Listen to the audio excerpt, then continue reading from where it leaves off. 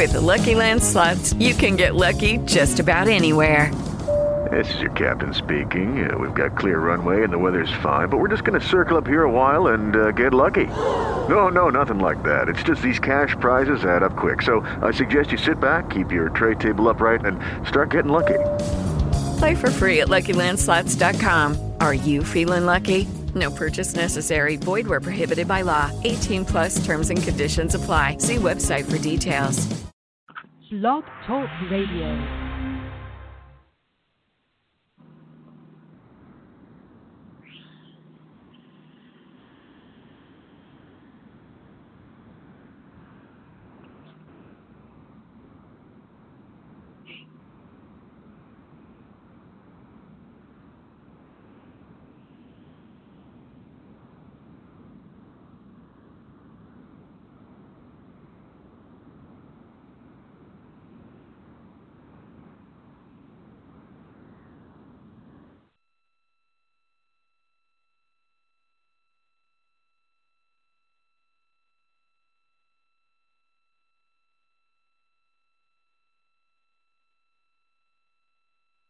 Yeah, we back on live. I know the vibes already, man. Brooklyn, the building, man. PSA Hip Hop, man. It's your boy P. Letter, man.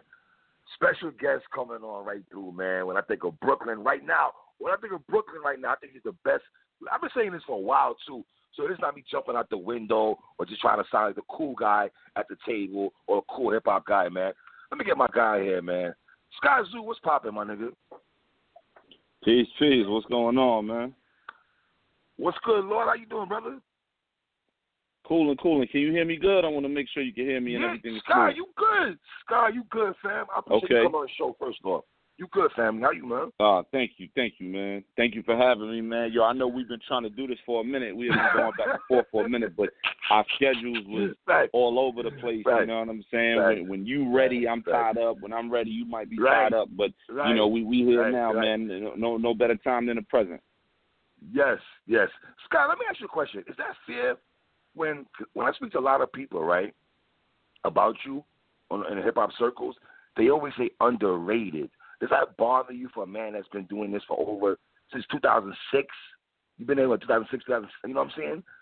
Since iCloud and everything? Like, I mean, yeah, you know, as an MC, as anybody in the creative arts or anything where, you know, your talent, there's a talent and a creative aspect that's judged by people, and you know, whether you're designing clothes or painting or making music or whatever, you always want to be looked at as you know, someone on a certain level.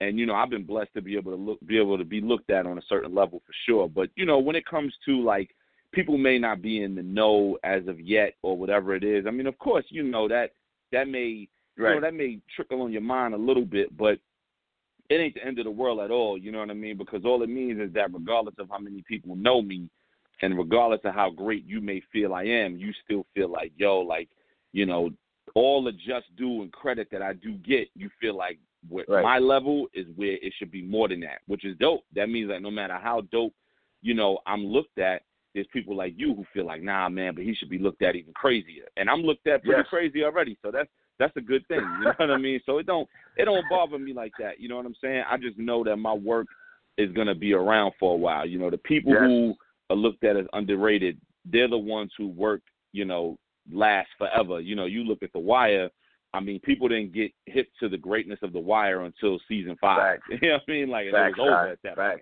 So now people are going back and looking at it like, yo, man, what did we miss 15, 20 years ago? Well, this is what you missed. So, you know, that's how I look at myself, you know. So it's all love.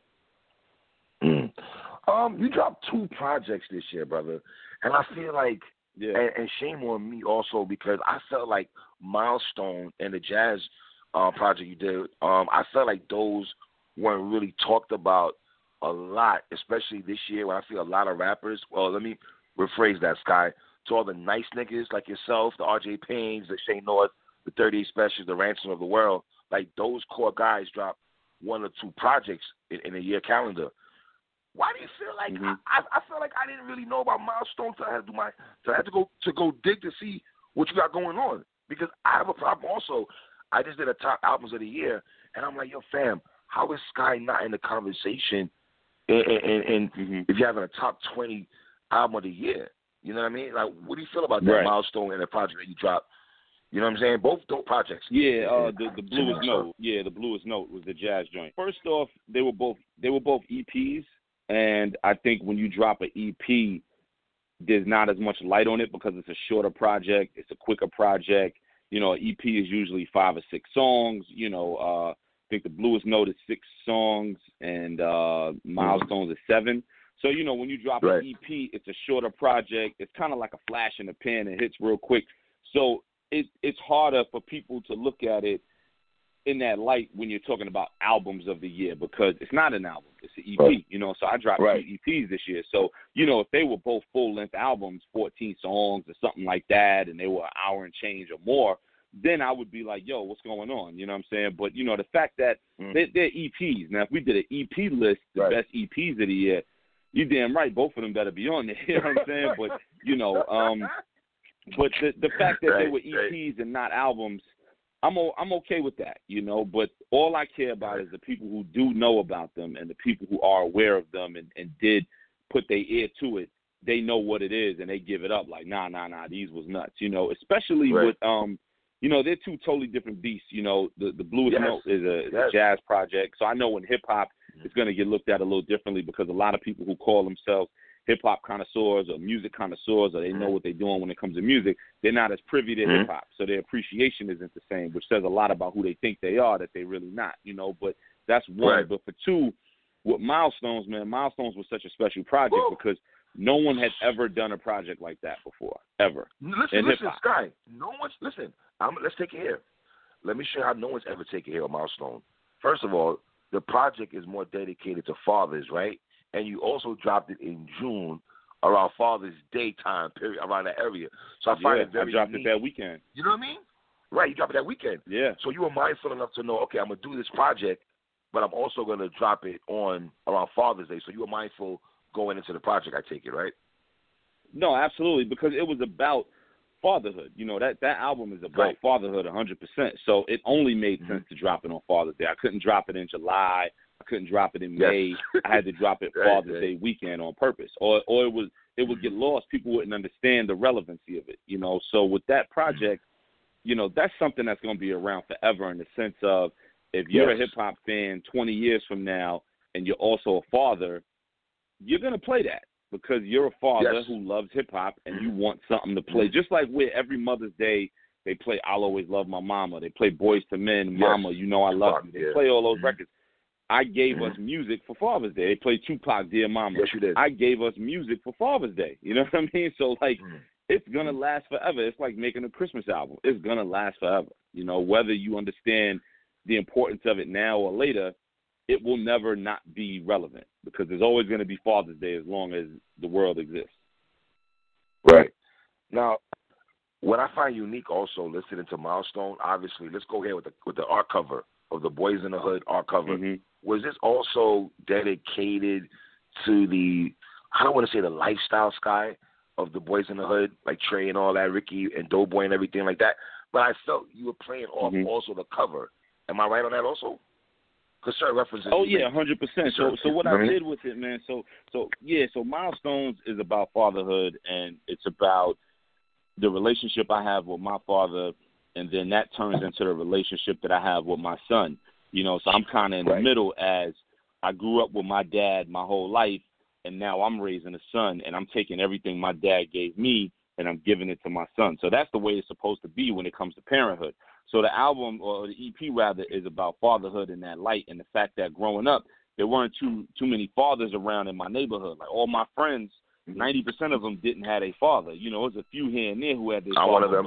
But the most I'm from Brooklyn. I wanted them. Yeah, you know what I'm saying? Like, yeah, like all my friends I grew up with, 90% of them didn't have their father. So on my block, my father was the only father. You know, maybe one other father here and there, but it was really nobody there. You know, so I took Boys in the Hood and used it as kind of a metaphor in the sense of Trey had his father and no one else on the block did. You know, and my life growing up as a kid was eerily similar to Trey. You know what I'm saying? Like a lot of stuff that happened in the movie was happening in my real life. When that movie came out, I was 9 years old, and my life was just like that as a little kid. The little kid portion of the movie in the beginning, that was my life in Brooklyn, you know. So I used that as a metaphor and a play on, you know, what it was like for me growing up and how blessed I was to have my dad. And then I turned that into the father that I'm trying to be for my son, who's only 3 years old now. So I got a long way to go. But, you know,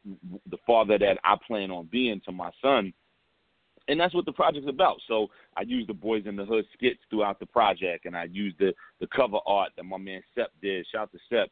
He did the cover art with the Boys in the Hood picture and all that. So all of that was tying it together to make it make sense. Wow. Because on the Memory Serves Me song, right? And why does it feel like, Sky, like all of us Brooklyn dudes were born in Kings County Hospital? Why does it feel like that's like the only hospital in the 80s, man. Like, you know what I'm saying? Because I definitely was born in Kings County, man. My record is definitely there. Because when you said I was born in Kings County, shooters beside me, my son was born in the same hospital as Blue Ivy. I'm like, yo, hi, Sky. You know what I mean? Yeah, and you know the way I wrote that. Oh, go ahead. I'm sorry. No, go ahead, Scott. Go ahead. You go ahead. You go. You know the way the kind of the genius behind that line is the fact that, okay, my dad had me when he was 20, and so he was a young father. I had my son when I was 35. So, you know, I say my son was born in the same hospital as Blue Ivy. My father was 20. I was 35. I'm still trying to measure up to the worldly design. So what I'm saying in that is, okay, my dad had me in a situation where he was 20. I was born in one of the worst hospitals in Brooklyn, and I say shooters beside me, meaning like I'm being born in the delivery room. The room next to me, it might be the dude with bullets in him. You know what I'm saying? Because that was Kings County. You know what I'm saying? Like that was Kings County. So his work was to make sure that when it was my turn, I upgraded everything. So what happened when it was my turn? I upgraded everything. I was a father later on. I didn't get caught up and have a kid at 19, 20 years old. I had my kid in a prestigious hospital. You know, my son was born in Lenox Hospital where Blue Ivy and where Beyonce and them had Blue Ivy at, you know? So, like, my father could look at it and be like, yo, I did it right. I made sure that my son elevated the game more than I had it. So I had it here. He took it up another level because that's what you want as a parent. So I want my son to do even more when it's his turn than I did, you know. But then I flip it at the end and I say, my father was 20, I was 35. I'm still trying to measure up to the worldly design, meaning even though I did certain things and I elevated it, I still feel like I'm not on his level yet as a father. I still feel like I'm learning from him. So that's the genius behind the line. Even though he could look at me and be like, yeah, Scott, you took the baton and you went even further. I'm looking at it like, man, I'm still learning. I'm still not as good as you are yet. I'm still learning. And that's the genius of the line. And that project has 1,000 of those moments, man, and that's why it's important. It does, son.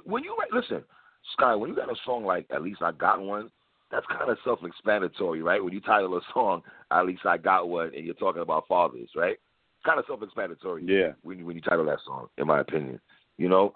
One of my favorite songs also is "Turning 10," and one thing about you, in Atlanta era hip hop, where we talk about who's a great storyteller, right? Slick Rick gets love. Ghostface gets love, Nas gets love, Big, yada, yada, yada, right?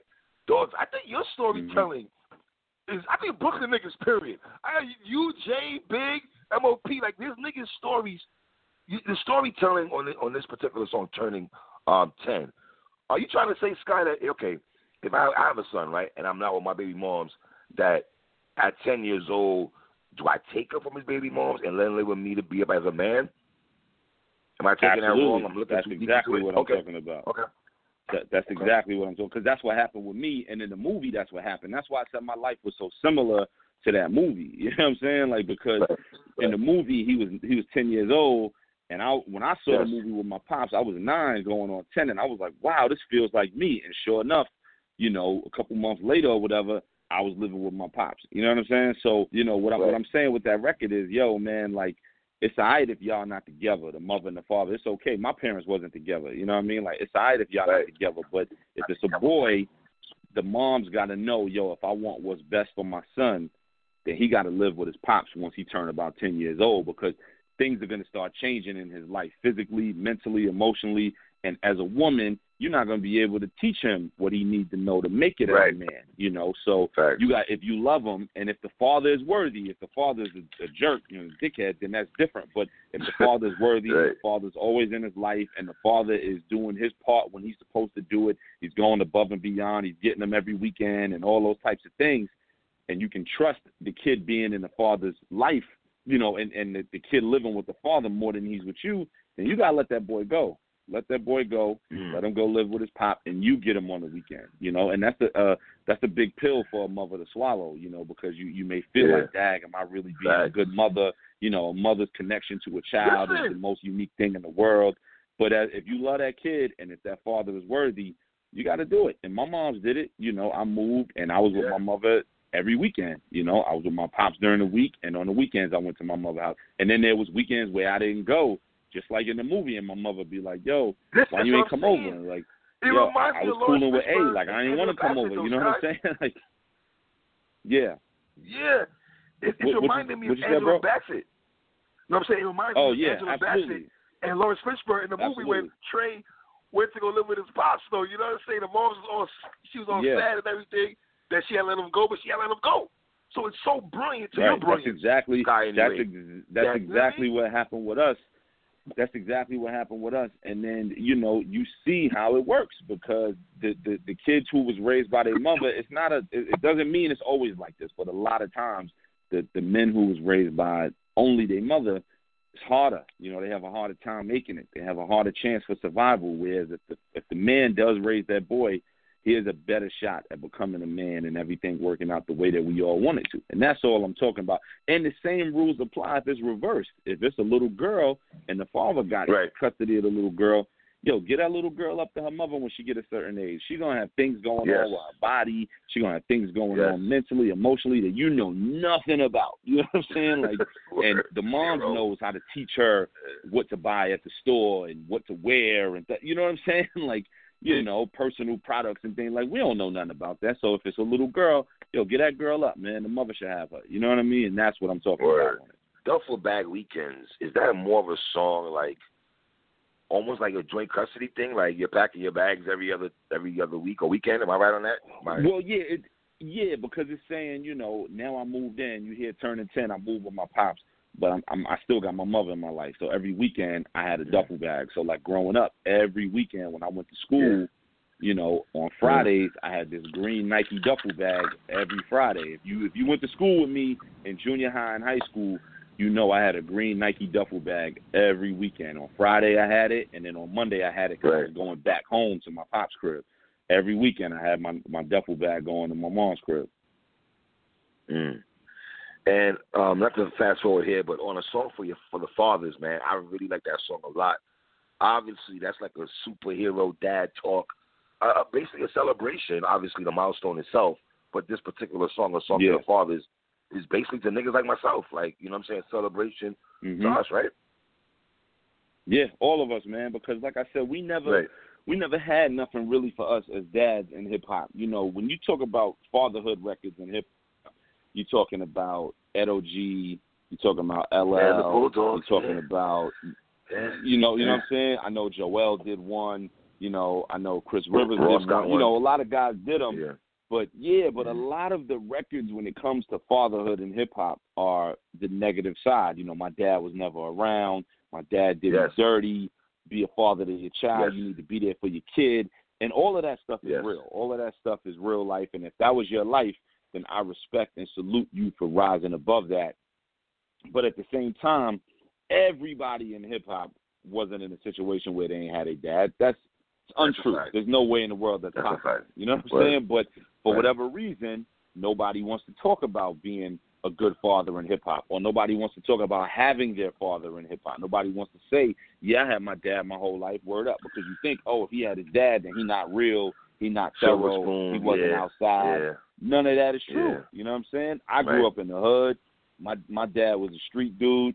I learned a whole lot of things from him. I learned a whole lot of things from going outside, regardless of if I had a father or not, hanging out and being on the corner and all that. You know what I'm saying? So, like, it don't mean one thing or another. You know what I'm saying? Just because you have your dad don't mean, you know, oh, you like you said, silver spoon, or you ain't hard, or you ain't real. Not at all. That's stupid. But for whatever reason in hip-hop, people like to hide the fact that they had their dad in their life because it may not make them look as thorough. Their story may not be as heartbreaking and may not be as rough and raw. And that's nonsense, man. You know what I mean? So I wanted to change that narrative. Like, yo, man, we in hip-hop, but you know what? I had my dad my whole life, and I know a lot of these other MFers had their dad too. So stop fronting and acting like your dad wasn't in your life and show him the same love that you show your mom. You know what I'm saying? Like, I needed something for us, you know. Now Will Smith did, you know, Just the Two of Us, which was a fantastic record. Nas had Daughters, which was a fantastic record. But even on Daughters, he talks about how he slipped up. He talks about, I wish I was around more because I found condoms in your drawer and da-da-da-da-da.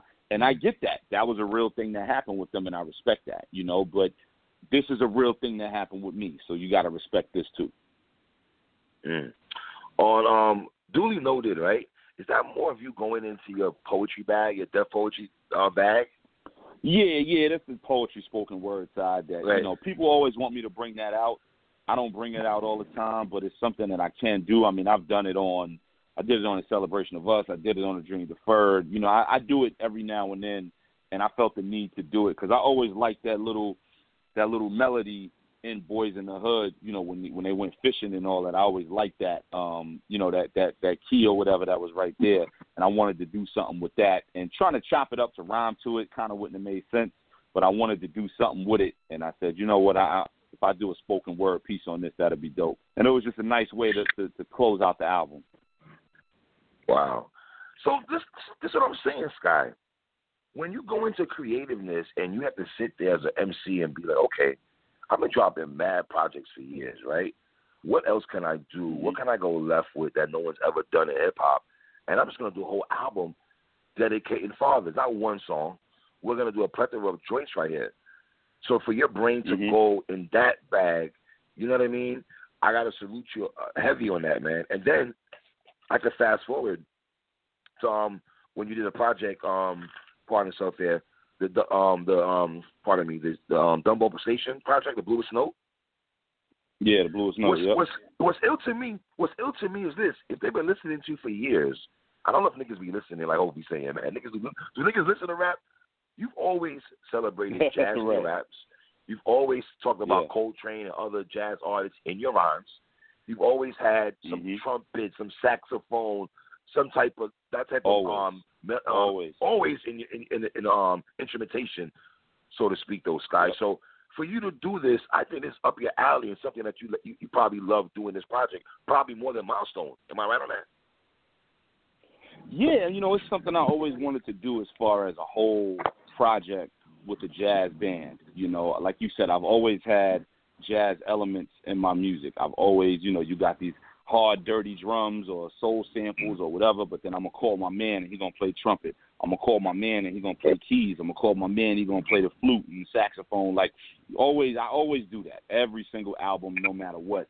And to be able to make a whole project with a jazz band was always something I wanted to do, and I was able to do it. You know, I met a dude a couple years ago when I was on tour. I was in Italy doing a show, and you know, my man Dom, this dude Dom, introduced himself. He's my homie now, but at the time I didn't know him.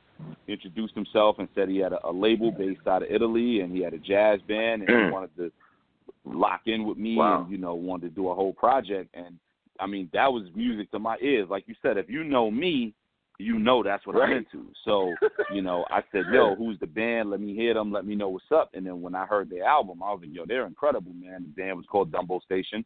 I was like, yo, they're incredible, man. Like, yo, let's do it. Like, they are really incredible. I'm down. And, you know, we got together, and summer of 2019, I went to Italy for a week, and we did the whole thing in a week. You know what I mean? We did the whole joint in about 5 or 6 days. And, yeah, I think it was about 5 days because one day we were shooting videos.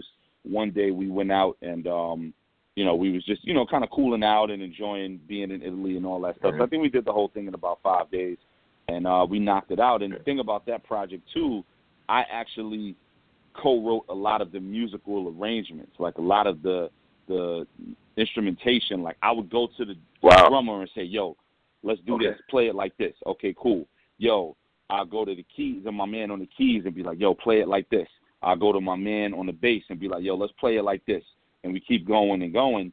And, so that was me kind of co-producing, kind of like Quincy Jones in it. You know what I mean? So I wrote all the rhymes, of course, but then I also, like, co-produced a lot of the instrumentation and the production of it, which was great, too.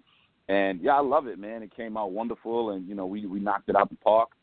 6 joints, boom, boom, boom. We blew through it. And, like I said, we did it in about 5 days.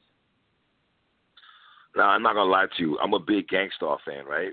So I remember when Guru that went to his Jazzmatazz bag, I can't say I liked it more when he rocked out with Primo, even though he's always done jazz too. But I was very impressed with this project, man.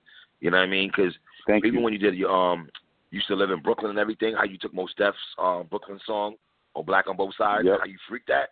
I think that was ill. You know what I'm saying? I love the fact that you did that. So once again, showing that you're a student of the game, obviously, and shit. Because I love Mos Def. You know what I mean? Yeah, me too. Most of one of my favorites for sure. For real. Listen, I'm still mad that he doesn't do music consistently. I think that's a voice of hip hop that we're missing, though. I don't know how you feel about that, but I love Black on Both Sides, man. I thought it was a classic album. You know what I mean? Yeah, same here. I absolutely agree with that. You know, the Caveat joint, man. That's one of my favorite joints on here, man. I think that joint is fire. You know what I'm saying? Thank you. But are we surprised that hip-hop and jazz, they coincide, though, right?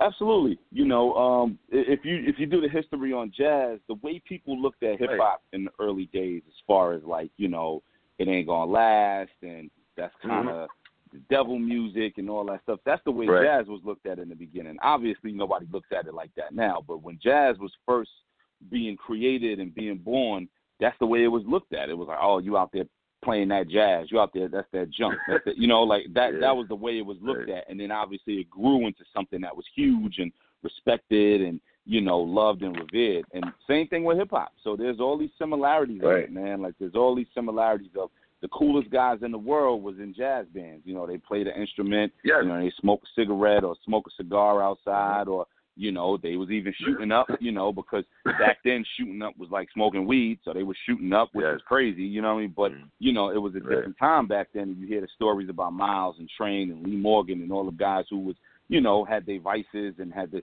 come down off that and get their life together. But, jazz was very similar to hip-hop and still is. And musically, it makes so much sense with it. That's why so many people sample jazz, and some of the greatest hip-hop records ever are jazz samples. You look at The World Is Yours, Pete Rock, I feel like The World Is Yours is the greatest beat ever in hip-hop. I've gone on record saying it like a million times. I think The World Is Yours is the greatest beat ever, and that's an Ahmad Jamal sample. That's Ahmad Jamal. I love music, and there it is. That's jazz, you know what I mean? So but Sky, if you look at groups like Stetsasonic, they have a song called Talking All That Jazz.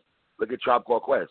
We like the jazz, we got the jazz. So it's like niggas have always through the jazz terminology in hip hop, but you really, you and Guru took it to other levels where y'all really stuck the jazz and that and everything like that, man. Live bands, the horns, the jazz samples, man. You know what I mean, the sax and everything like that.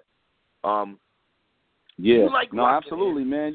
I've always been, that's me being a fan of jazz. Some people may try to jump on a certain bandwagon because it makes it different or it makes sense on some like, I could pop off this, nobody's doing this, so I'm gonna do it. That's not. If everybody was using live bands, I would still use a live band. If everybody was adding trumpets on their records, I would still do. And I'm seeing people do those things after me. And that's cool. People come to me and they be like, yo, man, you see how you flip the game. You see everybody trying to be you. And I'm like, yeah, that's cool. You know what I'm saying? But, I don't get mad as long as it's being done right and the culture is moving a certain way.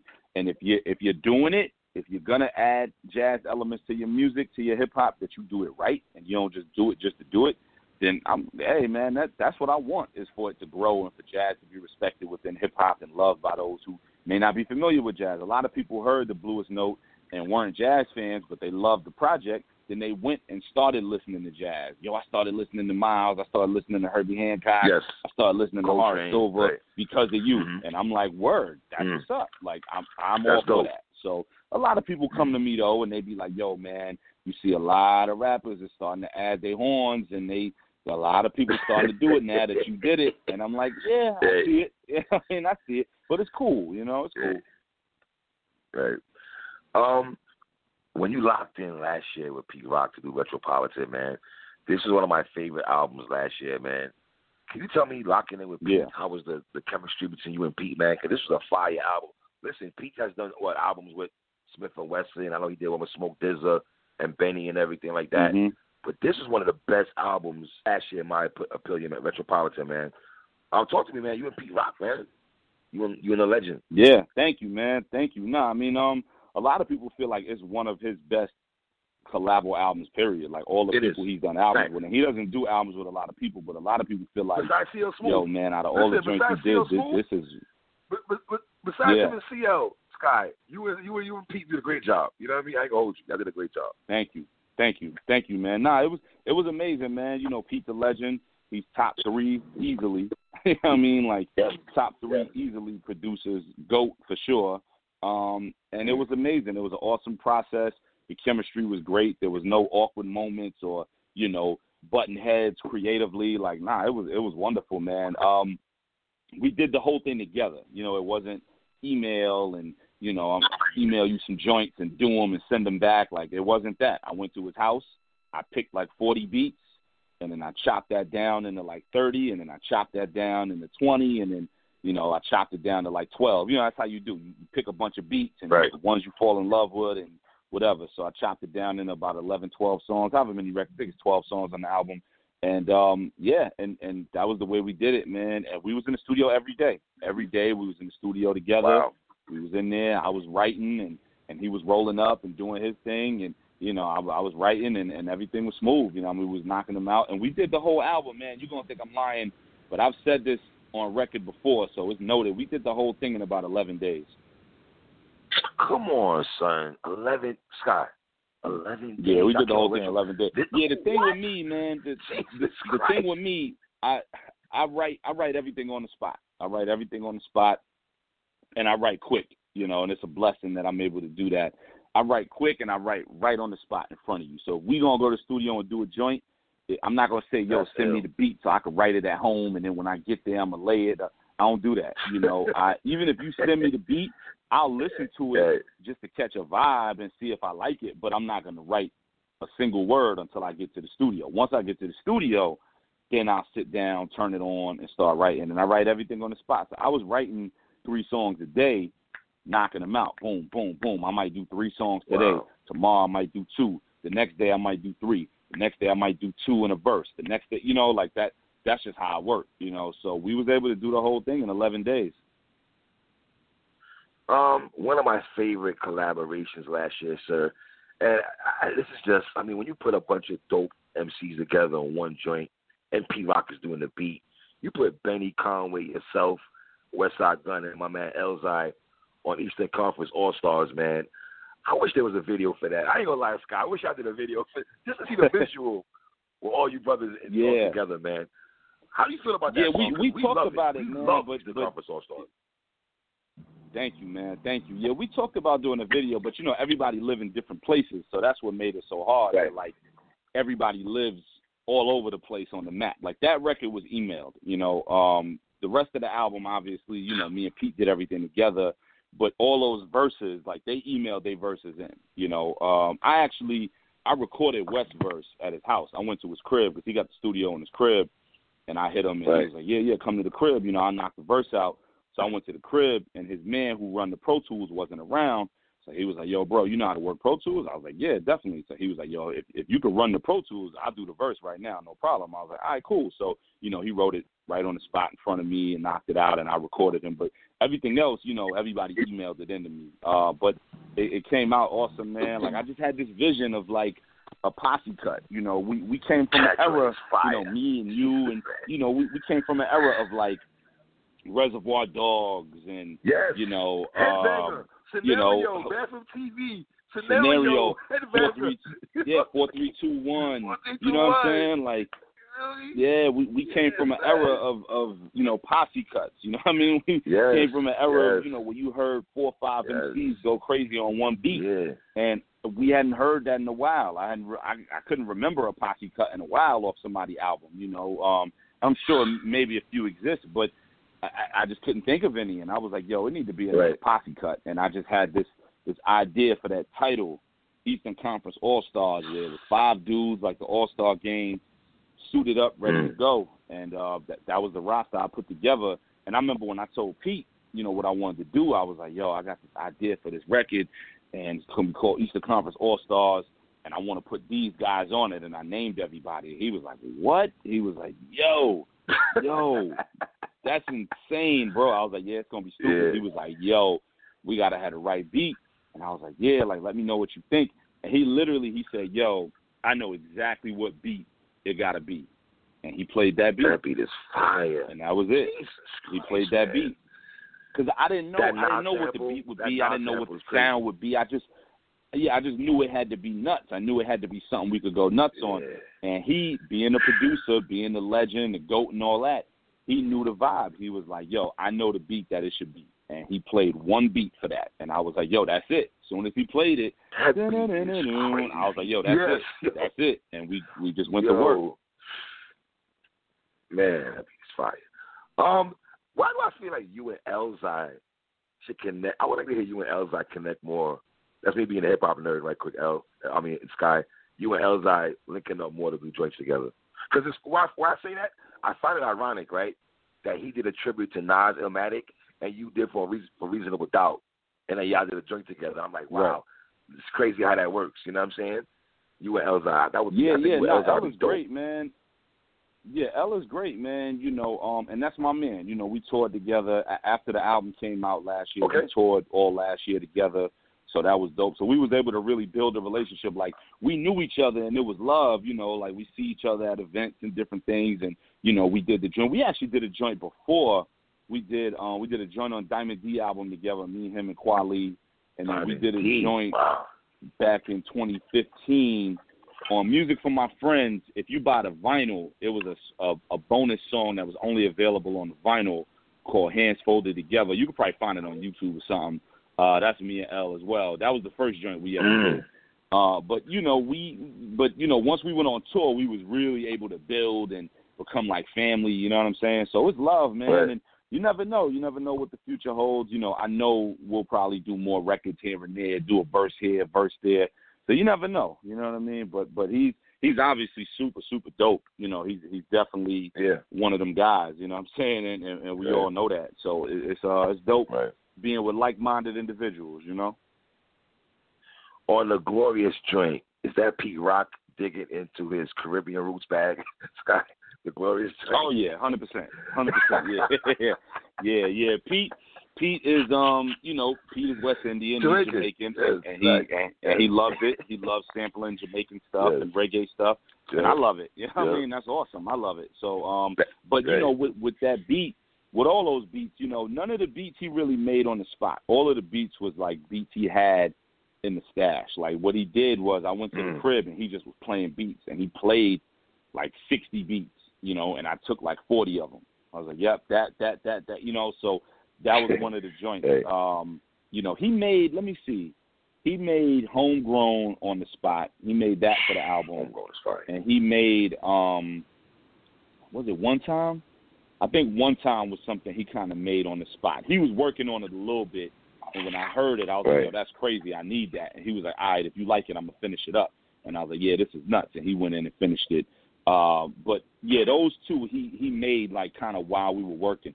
Everything else he had at his house, and it was just press and play. And when I heard Glorious, the way it started with the slow boom, when a man loves a woman, I was like, that's how the album got to start. Like, for me, I see the whole puzzle. I see the whole picture and the whole puzzle. And when I hear beats, I could tell what's going to be the first beat, what's going to be the last beat. I can just tell. It's just, I guess, kind of a gift that I have with picking beats. And as soon as I heard that beat, I was like, that's how I want the album to start. When people press play, that's the first thing I want them to hear. Was it a no-brainer, or was it hard to go with the first single, It's All Good? Was it hard? Was it a no-brainer to go It's all good brainer. as the No first brainer. single? When I heard the beat, before I even wrote the record, when I heard the beat, I was like, that's going to be the first single. Because I knew when people see the names skyzoo and Pete Rock full album together, that's what they want it to sound like. You know what I mean? Like, that's what they want it to sound like. If I walk into it and I know I'm getting skyzoo and Pete Rock, this is what I'm expecting to hear. So I knew that's the sound people wanted. And the story behind the beat, that the beat was 25 years old, and he made it when he was making The World Is Yours and all that stuff. You know what I mean? Like, he told me the story, like, yo, I made this beat when I was making The World Is Yours. And I was like, yeah, I need that. You know what I mean? Like, I need that straight up and down. And, you know, and even he got the beat off the SP. Like, he brought the SP to the studio and pulled the beat off the SP. You know what I mean? So, like, yeah, it was all there. The disc was from, like, 94. Like, the disc said 1994 on it. And I was like, yeah, I need that. I need a 25-year-old beat. That's incredible. I need that. So I knew that was going to be the single. And penny jerseys, man. I think that's underrated how niggas didn't really go hard with the penny jerseys. Those guys. I don't think niggas really understand that. Oh, yeah, man. Listen, man. If you know me, you know my music. You know there's certain things I talk about. You know, I'm a product of nostalgia. I love talking about the way things were and how I grew up and all that. And Penny was my guy, man. I did Penny freestyle series. You know what I'm saying? Like, Penny was my guy, man. You know what I'm saying? It still is. You know, I'm a Penny head, Penny sneakers, jersey, everything. I got a Penny jersey autograph framed on my wall. You know, like, that's my man. So, you know, with that record, it was really just talking about an era. So it wasn't really talking about Penny. It was about an era. It was about everything that was going on in 95. I was 13, and this is what my world was. Living in Brooklyn, living on the block. Playing ball. This is what it was like outside. Yeah, this is what it was like outside. You know, seeing the dudes outside, scrambling, hustling, doing it, getting what they getting, making money, running around, seeing what the hood was and everything that shaped us to be what we turned into.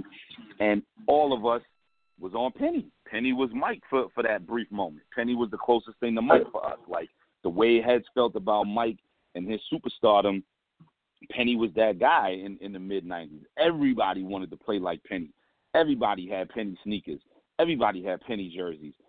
Penny was on TV more than Chris Paul is right now with his State Farm commercials. You know what I mean? Like, everybody was about Penny. You know what I mean? And that was a moment. So I remember going outside, everybody had a Penny jersey. And I was like, yo, what? Like, you know what I'm saying? But I had mine, and I had the one. I had the joint nobody had yet. Like, oh, we got that one? Oh, I got to go get that one. You know what I mean? So it was just about an era and a moment in time. Like, that's what that record's about. Okay. What made you decide to do your version of Reasonable Doubt? Obviously, whole Brooklyn classic, of course. The 96, of course. What made you decide to do a version? That's hard to do. To first of all, that showed me that you knew that album back to front, obviously, because you still kept in certain words, but still incorporated your words from more upgraded version, from more of this era compared to what Hope was saying in 96. Yeah. But you still kept it nostalgic, though. Was that hard for you to do? Yeah. Or easy for you to do? Yeah, well, you know, the idea came from, somebody tweeted it. A fan of mine who, real cool dude. I didn't know him at the time. But, yeah, the way that came about, man, Elzai dropped, he dropped Illmatic. So this is 2011. And then after he dropped it, this kid on Twitter, he wrote, yo, Elzai did Illmatic. We got to get skyzoo to do Reasonable Doubt. He's the only person that could do it. And then I retweeted it and wrote like LOL. I retweeted it and wrote like LOL with it because I just thought it was funny. And, man, it took off. Everybody was like, yo, you doing that? Yo, you doing that? Yo, that's crazy. And I was like, yo, I'm not doing that. I just thought it was funny, so I retweeted it. And then, man, for like a year or two, every time I would do interviews, like how we on the phone now, people would ask. They would be like, yo, so what's up with that Reasonable Doubt? And I was like, yo, I never said I was doing that. I just thought that was funny, so I retweeted it. And I was like, yo, you know what, man? People not going, the fans, the people want it. They're not going to let it go. They want it. So, let me do it. And that was the way it went down, Did you feel pressure, though, to make it sound ill, though? You know what I mean? Yeah, a little bit, because you're talking about one of the greatest projects ever in hip hop by, the GOAT, one of the GOATs, So, but the thing about it with me was, it wasn't about. I think if other people would have tried to make that album, they would have tried to pretend they was him. So they would have been like, yo, I got 30 keys in the trunk and blah, blah, blah, blah, blah. That's not my life. That was never my life. So I wasn't going to do that, So what I was going to do was take my experiences and the way I really live my real life and talk about it if I was in those similar situations. So if I was in a situation like the Evils or Regrets or whatever, this is what I would have done, or this is how I would have felt, because this is how I grew up. I didn't grow up like him. I grew up similar because we both from the side in Brooklyn. And, right. We grew up around certain things, but I didn't go to Jersey and go get busy and all that like that. That wasn't my life. You know what I mean? So it's like, okay, if you in a situation like this, this is what you would do. If I was in this exact same situation, this is what I would do. And that's all I did. I think a lot of people would have used that opportunity to write a fantasy, and I wasn't going to do that. Yeah. That's not what I do ever, So it was about me keeping it a buck, keeping it 100 on who I am and what I do. Yo, my man, for you to do one of my favorite Jay's joints on Reasonable Doubt is the Evils, and you did Praying Against the Evils, and the way you freaked that. So Antoine, what's the brother's name who tweaked the beats a little bit? Antoine, what's his name? My bad, Sky. Oh, Wonder, yeah. Yeah, the way you guys, man, just the way how you guys freaked every song, man. Do you think Jay-Z actually heard that project, do you think? I don't know. I don't know. As a fan, as a hip hop fan, and as somebody who grew up. Come on, somebody slide at the Jay, man. Yeah, well, here's the thing. Here's the thing, man. As somebody who grew up a fan of his, and of course, you can hear it in my music that I was definitely influenced by him. You know what I'm saying? Like, we can't hide that fact. You do the project and you feel like, yeah, it would be dope if Son heard it, but I didn't do it for that. I did it because people kept asking me to do it. And I was like, you know what? If the fans want this, let me do this once and for all. I'm not doing no part 2. I'm not redoing nobody else's album. Don't come to me asking for In My Lifetime or, Hard Knock Life. Like, I'm not doing that. You know what I'm saying? Like, this is a one-time thing. That's why I didn't tour it. I never performed anything off that project ever. Like, I never did a show and performed those records because it wasn't about that. I wasn't trying to make it something that I lean on and run around with. Like, it wasn't about that. It was a one-time piece of art. Like, I never performed those records. I never did a show with any of them records ever. I did it and I kept it moving because it was art. It was it's like if you tag up, I'm a graffiti head, you do a piece on a wall. Right.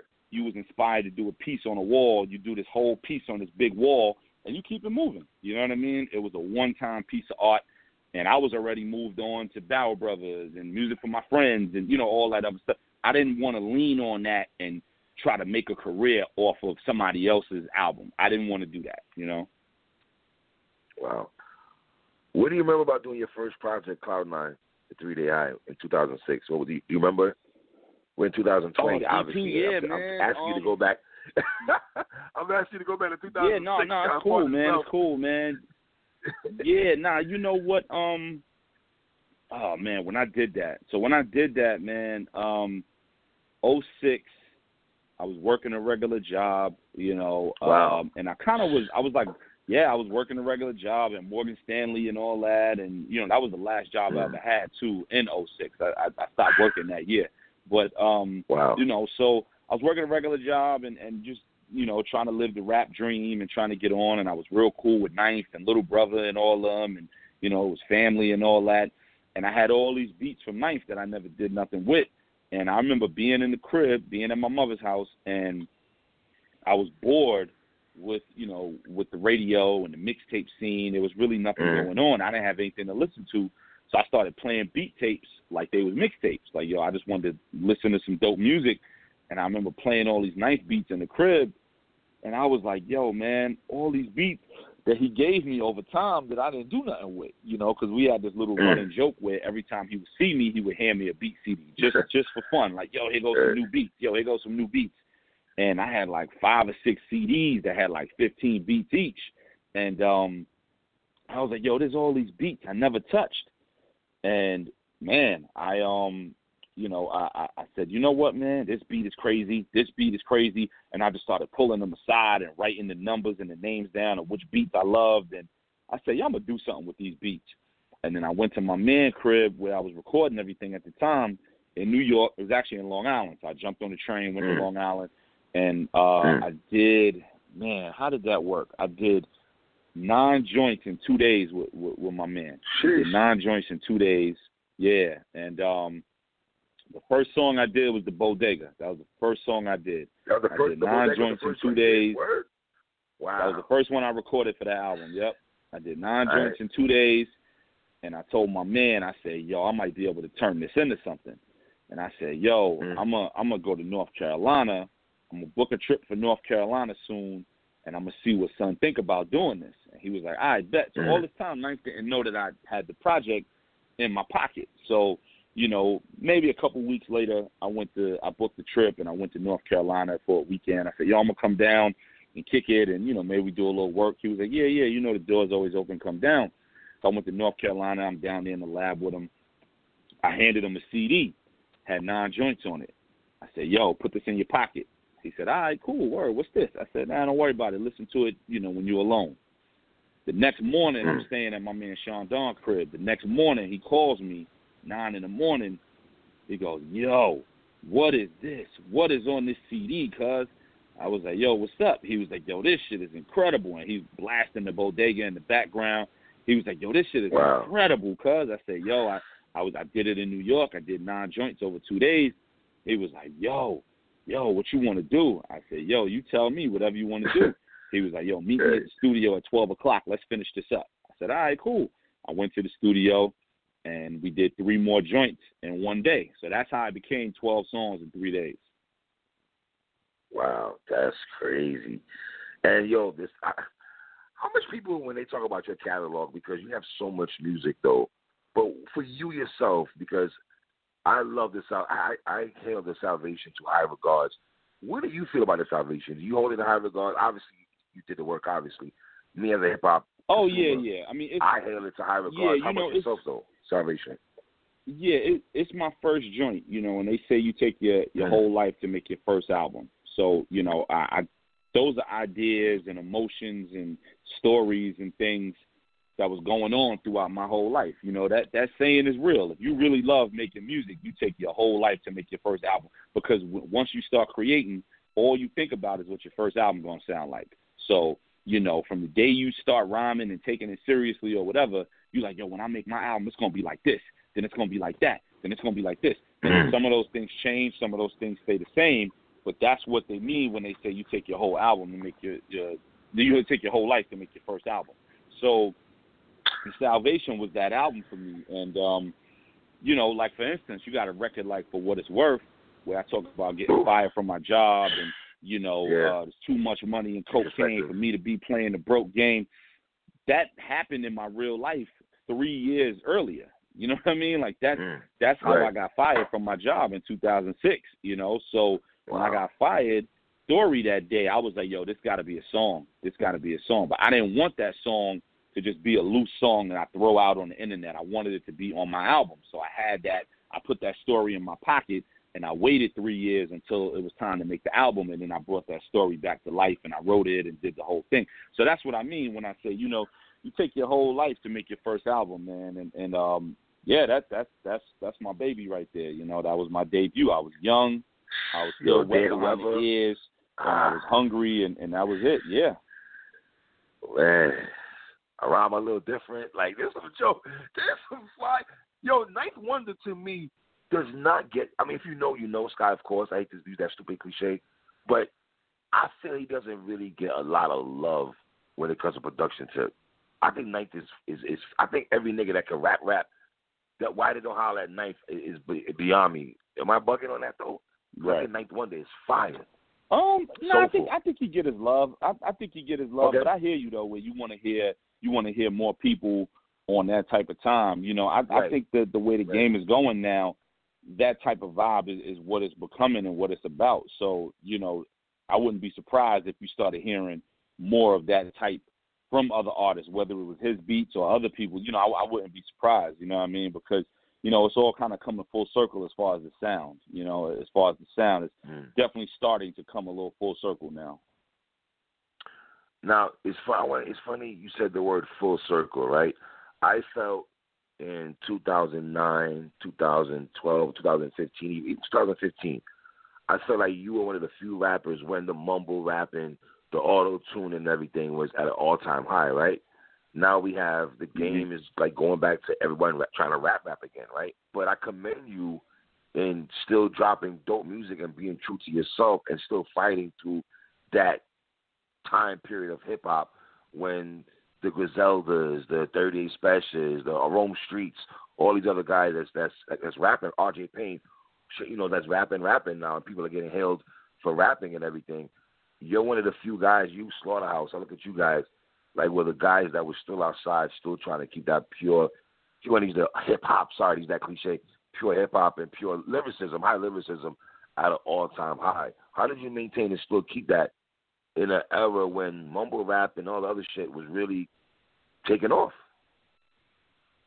Because for me, it's all I know, it's all I love, and integrity is everything for me. You know what I mean? So, like, for me, it's all I know and love, man. And it didn't matter what was going on. I'm going to be me. You know, if I got a soul food restaurant and all the restaurants around me is starting to make Chinese, I'm not going to go try to make Chinese tomorrow. You know what I mean? Like, I'm a soul food restaurant. This is what I do. You know what I mean? So, like, this is my game. This is what I do. This is what I love. This is what I know. And that's that, you know. And I had my market and my, you know, my fan base and my clientele. So if you know when you come to me, you getting this, but then you come to me tomorrow and I'm giving you something else, you like, wait, I came to you knowing I was going to get soul food. You gave me a plate of Chinese. Right. I ain't coming back here no more. You know what I'm saying? Like, I ain't coming back here no more because I don't know what to get. So that's how I look at it. I tell up-and-coming artists that all the time. Like, I use that analogy where I'm like, yo, if you went to a pizza shop every week, you went to the same pizza shop because you knew it was great and you knew what they had, but then you go there one week and they pull out tacos, you're not going there anymore. You're going to be like, yo, hold on. I came here because I wanted pizza. If I wanted tacos, I would have went to the taco spot around the corner. But I ain't want that today. I wanted pizza. Came here, you ain't have it. So now I'm out. I don't know what to expect when I come here. I knew what to expect. Now I don't get it all. When you hear skyzoo, when you see my name on a record, when you go get my album, you know what to expect. It's going to be different beats. It's going to be different producers, different stories, but you know what you're getting. You know the type of food you're getting when you come to this restaurant. And I ain't going to steer you wrong. I'm not going to surprise you tomorrow with some, you know, with some you know, mumble or trappy or whatever. I ain't going to do that. Like, you know what you're getting when you come here. In 2015, when you did the Music for My Friends project, you were early on the Griselda wave, early before the tsunami Griselda wave came upon us. How did you link up with Westside Gunn to do Luxury Song in 2015? And if memory serves me right, Sky, did you guys do a video for this also? Yep, we got the Luxury video. We had a couple videos, man. So the way we met, 2014, Wes emailed me, you know, wanting to connect and do some work. And I think he was trying to do like a show in Buffalo, or somebody wanted to do a show in Buffalo and he wanted to plug me with them or something like that. And so, you know, we started building on the email, but I didn't know him. You know, he knew me. I didn't know him, but we started building on the email. And A3C was coming up. And, you know, he was like, yo, I'm going to be at A3C in Atlanta if you're going to be down here. And I was like, yeah, I'm going to be there too, so let's connect. So, you know, we switched numbers and we connected at A3C. We hung out. We went to the studio and we did a record called Rolex. We did this record called Rolex, which is out now. It's crazy. We did the video and all that. But we did this record called Rolex. And when I was there, it was me, Wes, Derringer, and Monk. And, you know, Camouflage Monk. So Derringer hands me a CD. He goes, yo, this our new joint that we just put out a while ago. Yo, when you got some time, check it out. And it was Hitler Wears Hermes 2. So I was like, all right, cool. Wow. CD. So I go back to New York. I'm going to Yonkers to get with Jadakiss to do See a Key. So if you know Brooklyn to Yonkers is like an hour drive easily. You know what I mean? Maybe a little longer. So I was like, all right, I got to drive to Yonkers. I said, you know what? I'm gonna put my man's CD in the whole way. I want to check it out. So the whole drive to Yonkers and the whole drive back to Brooklyn, I listened to Hitler Wears Hermes 2, and I was blown away. I was like, yo, this is incredible. This is incredible. And I called him. I remember I called him while I was driving, and I said, yo, bro, I just wanted to give you a call. I said, I wanted to give you a call as opposed to a text. I said, I could have texted you, but I wanted it to be real. I wanted to call you and say, yo, this is incredible. You making some beautiful music. I said, bro, whatever you need from me from here on out, I'm in. Say the word, I'm in. And he was like, yo, that's real, man. I appreciate you. You know, a lot of these guys in the game, you know, they don't show that love. They funny, whatever. I said, nah, bro, whatever you need, I'm here. Because this is beautiful music, and the world needs to hear it. And he was like, yo, would you be down to do the video for Rolex? I said, absolutely, done deal. He said, I bet, you know, we're going to do it in Buffalo, so I'll bring you to Buffalo and, you know, take care of your hotel, whatever. I was like, I bet, yeah, I've never been to Buffalo, so let's do it. I went to Buffalo and spent the whole weekend out there, and he took me to the hood. We was in the trap. We was at the hood stores. We was at the spot. We was on the block. He took me on like a Buffalo tour, you know what I'm saying, like for the whole weekend. And then and that was it. And that was the start of our brotherhood, man. So then when I was working on Luxury, I wanted a certain sound on the hook, and I thought about him, and I was like, yo, what if I put Wes on this record on the hook? And the reason why I did it like that, you know, I knew everything people seeing with Wes and his genius and his voice and his sound. Right.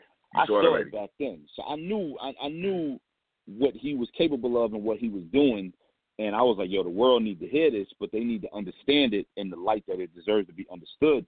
You know, it's nothing to just do a verse, but I was like, yo, he's a full-on artist, songwriter. Like, I could just see the whole vision. And what proves that to people more than anything is always hooks. You know, like, hooks is what make people look at you as a full-on artist and a full-on songwriter. You look at, you know, Stevie Wonder. You look at, you know, Smokey Robinson. You look all the great. You look at Jay. You look all the greats. The hooks is what make people be like, oh, yeah, he's a full artist. He's not just a rapper or he's not just a singer, full-on artist. And I said, yo, I remember when Meth did the hook for Ice Cream. And I remember how Meth didn't want to do the hook. I remember reading stories about how Meth didn't want to do the hook. He was like, yo, I don't want to do that hook. Like, if anything, let me do a verse. And RZA had the vision. He was like, nah, just do the hook. They're going to love you on just the hook. And that's Meth's coming out party, man. That's Meth's shining moment, like, where everybody was like, yo, man, you a superstar. You a superstar. I get it now. You know what I mean? So I kept thinking about that. And that's why I wanted Wes to do the hook. I was like, yo, I want to turn that light on and let people really understand how dope this dude is. And that was it. You know what I mean? And I hit him and I explained all that to him, and he was like, yo, I'm down. You know, and you know, he wrote the hook, and then I wrote the second half of it. So we kind of wrote the hook together, and you know, he spit it, and it was stupid. And then I was like, yo, I'm trying to shoot this video, bro. He was like, yo, done deal. I'm with it. Came up.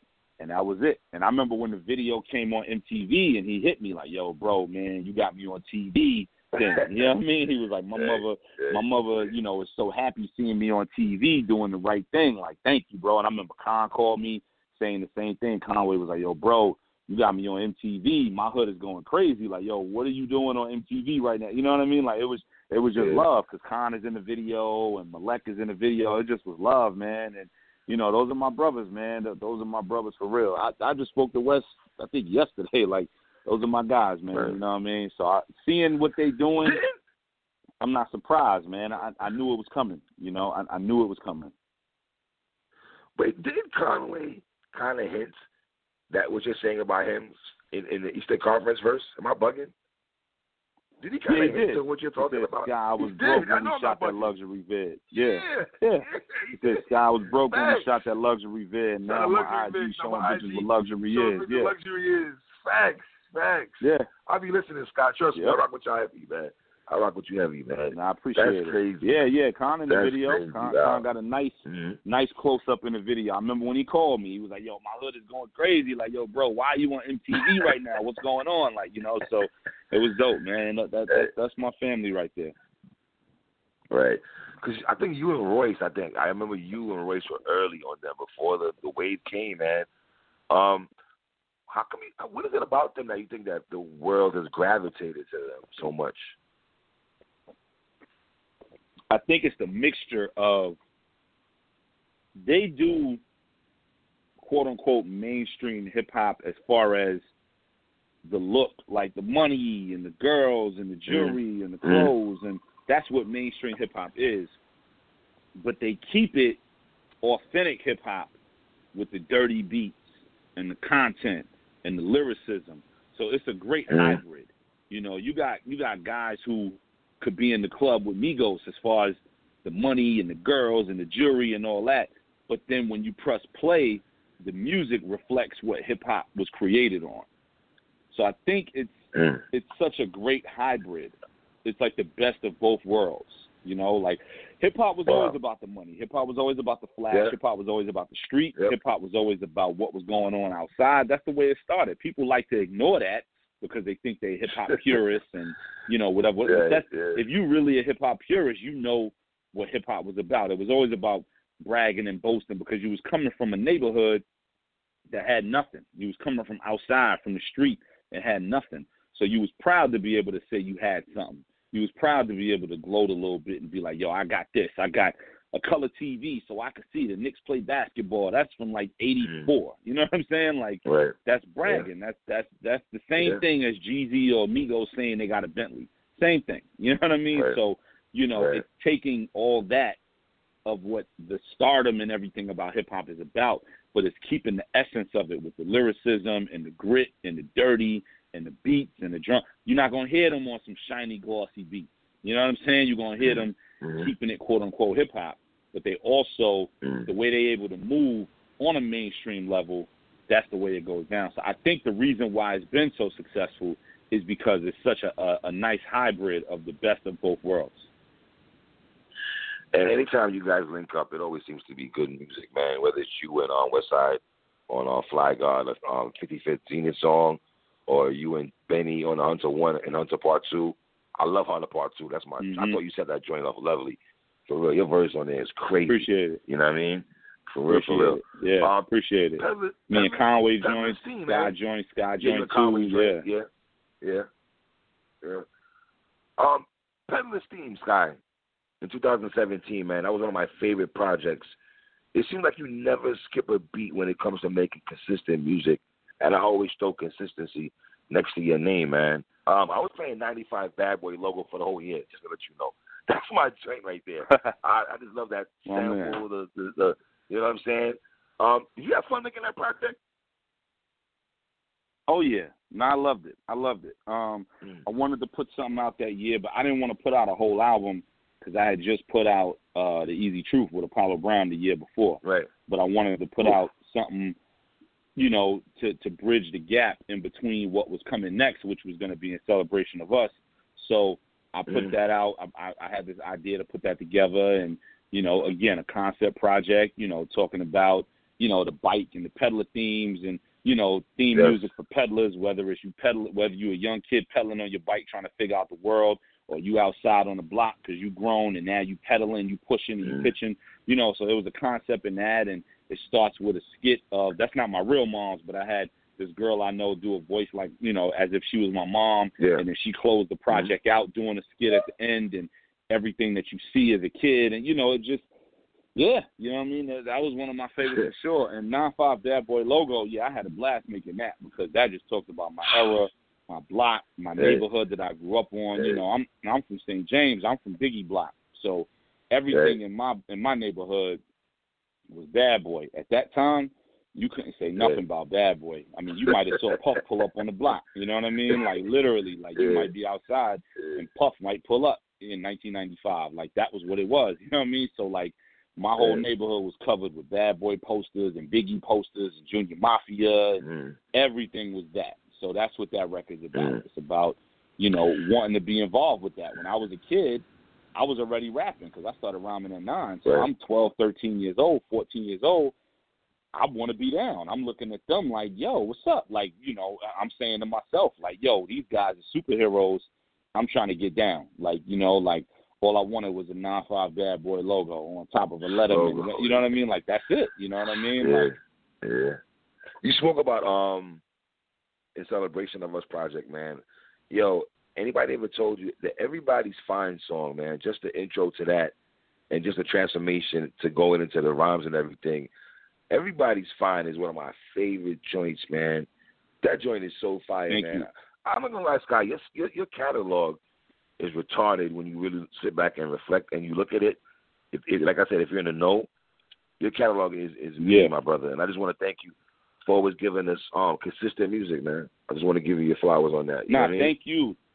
Thank you, man. I mean that you know, earlier you said underrated, and you was like how, you know, the word that's always attached to me is underrated, which is very true. Mm-hmm. But another word that's always attached to me as well is consistency. And I'll if I got to take the underrated word and take the consistency word with it, I'm cool with that. You know, like everybody always talks about, yo, bro, you the most consistent artist, man. Like, yo, when you drop, yo, that's it. Like, when you drop, yo, it's like, you know what's up. Like, if we go all the way back, we go Cloud 9, Corner Store Classic mixtape, Power Words mixtape, Salvation, Live from the Tape Deck, Great Debater mixtape, The Dream Deferred. You just keep going and going and going, and then, you know, before you know it, Barrel Brothers.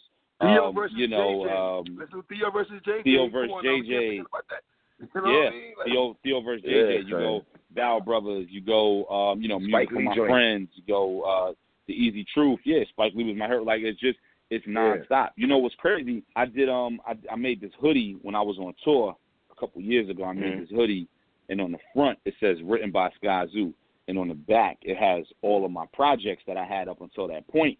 And you know, when I did it, I was counting it, and when I did the back, I had to list all the projects I did, all the mixtape stuff, everything. Man, it was 25 projects, and that's before Retropolitan.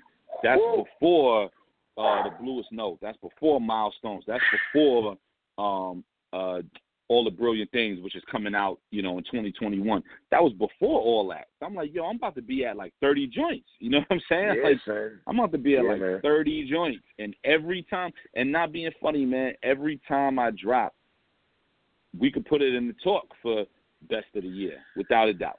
We could put it in the talk. Son, I had you at number 2 with Retropolitan, man. I thought Retropolitan was the number 2 best album in hip-hop. I was fighting with you and I forgot what number. You and Benny. I was fighting for you and Benny. Like, those are like 1-2 to me that year. Retropolitan was in heavy rotation. I just don't think you miss a beat. And like the word consistency always goes with you, because anyone who listens to skyzoo, listen, Jadakiss said, I never spit one whack verse bar in the 90s. I can say skyzoo never dropped one whack project in the 2000 era.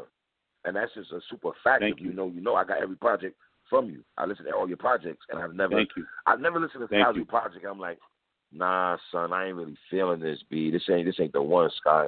You kind of dropped the ball on this. Right. Son. What's good with this? Damn, Sky, what's good, son? They let you leave the lab with this shit. Like, who told you to drop this shit? Right. I never had those kind of conversations with you. You know what I'm saying? So I just want to salute you, and I appreciate you coming on the show to rock out with me, Sky, for real, son. Nah, thank you, man. And, you know, everything you said is the reason why I do it. You know, I do it the way I do it because it's like, I never want that to be the conversation. I never want nobody to be like, yo, he was killing it, and then he dropped that one joint and was like, that. Like, nah, we're not doing that. You know what I mean? Like, we're not doing that, you know, because the way I was raised, all the stuff I was raised on, whether it was Ready to Die, Reasonable Doubt, Illmatic, Liquid Swords, Only Built for Cuban Links, Iron Man, the stuff I was raised on, that's all I know. Like, that's the criteria. Right. You know, that's what I was built on. So my thing is to keep that level of dopeness alive. I ain't saying I'm going to make music like if I'm stuck back then. Not at all. I'm not trying to make no music like I'm stuck in the 90s and none of that. Nah, but my thing is to make music that carries that tradition and continues to be great and carries all that along. And that's it. You know what I mean? That's truly what it's about for me. All right. God, man, I appreciate you again for rocking out with me, my nigga. For real, I appreciate you, brother. Nah, thank you, man. I know it was a long time coming, and I'm glad we was able to sit down. And, man, it was a dope interview. I know we was able to sit down and take a long time with it and build. Yes. Yeah, it looked like we over an hour, and I love it, man. I'm glad we was able to lock in. Well, appreciate you, Sky, my nigga. My man, you already, man. Let's get it going. All day, man. Shout out to my brother skyzoo, man. Y'all know the vibes, man. PSA Hip Hop. Hello, it is Ryan, and I was on a flight the other day playing one of my favorite social spin slot games on ChumbaCasino.com. I looked over at the person sitting next to me, and you know what they were doing? They were also playing Chumba Casino. Coincidence? I think not. Everybody's loving having fun with it. Chumba Casino is home to hundreds of casino-style games that you can play for free anytime, anywhere, even at 30,000 feet. So sign up now at ChumbaCasino.com to claim your free welcome bonus. That's ChumbaCasino.com and live the Chumba life. No purchase necessary. VGW. Void where prohibited by law. See terms and conditions. 18+.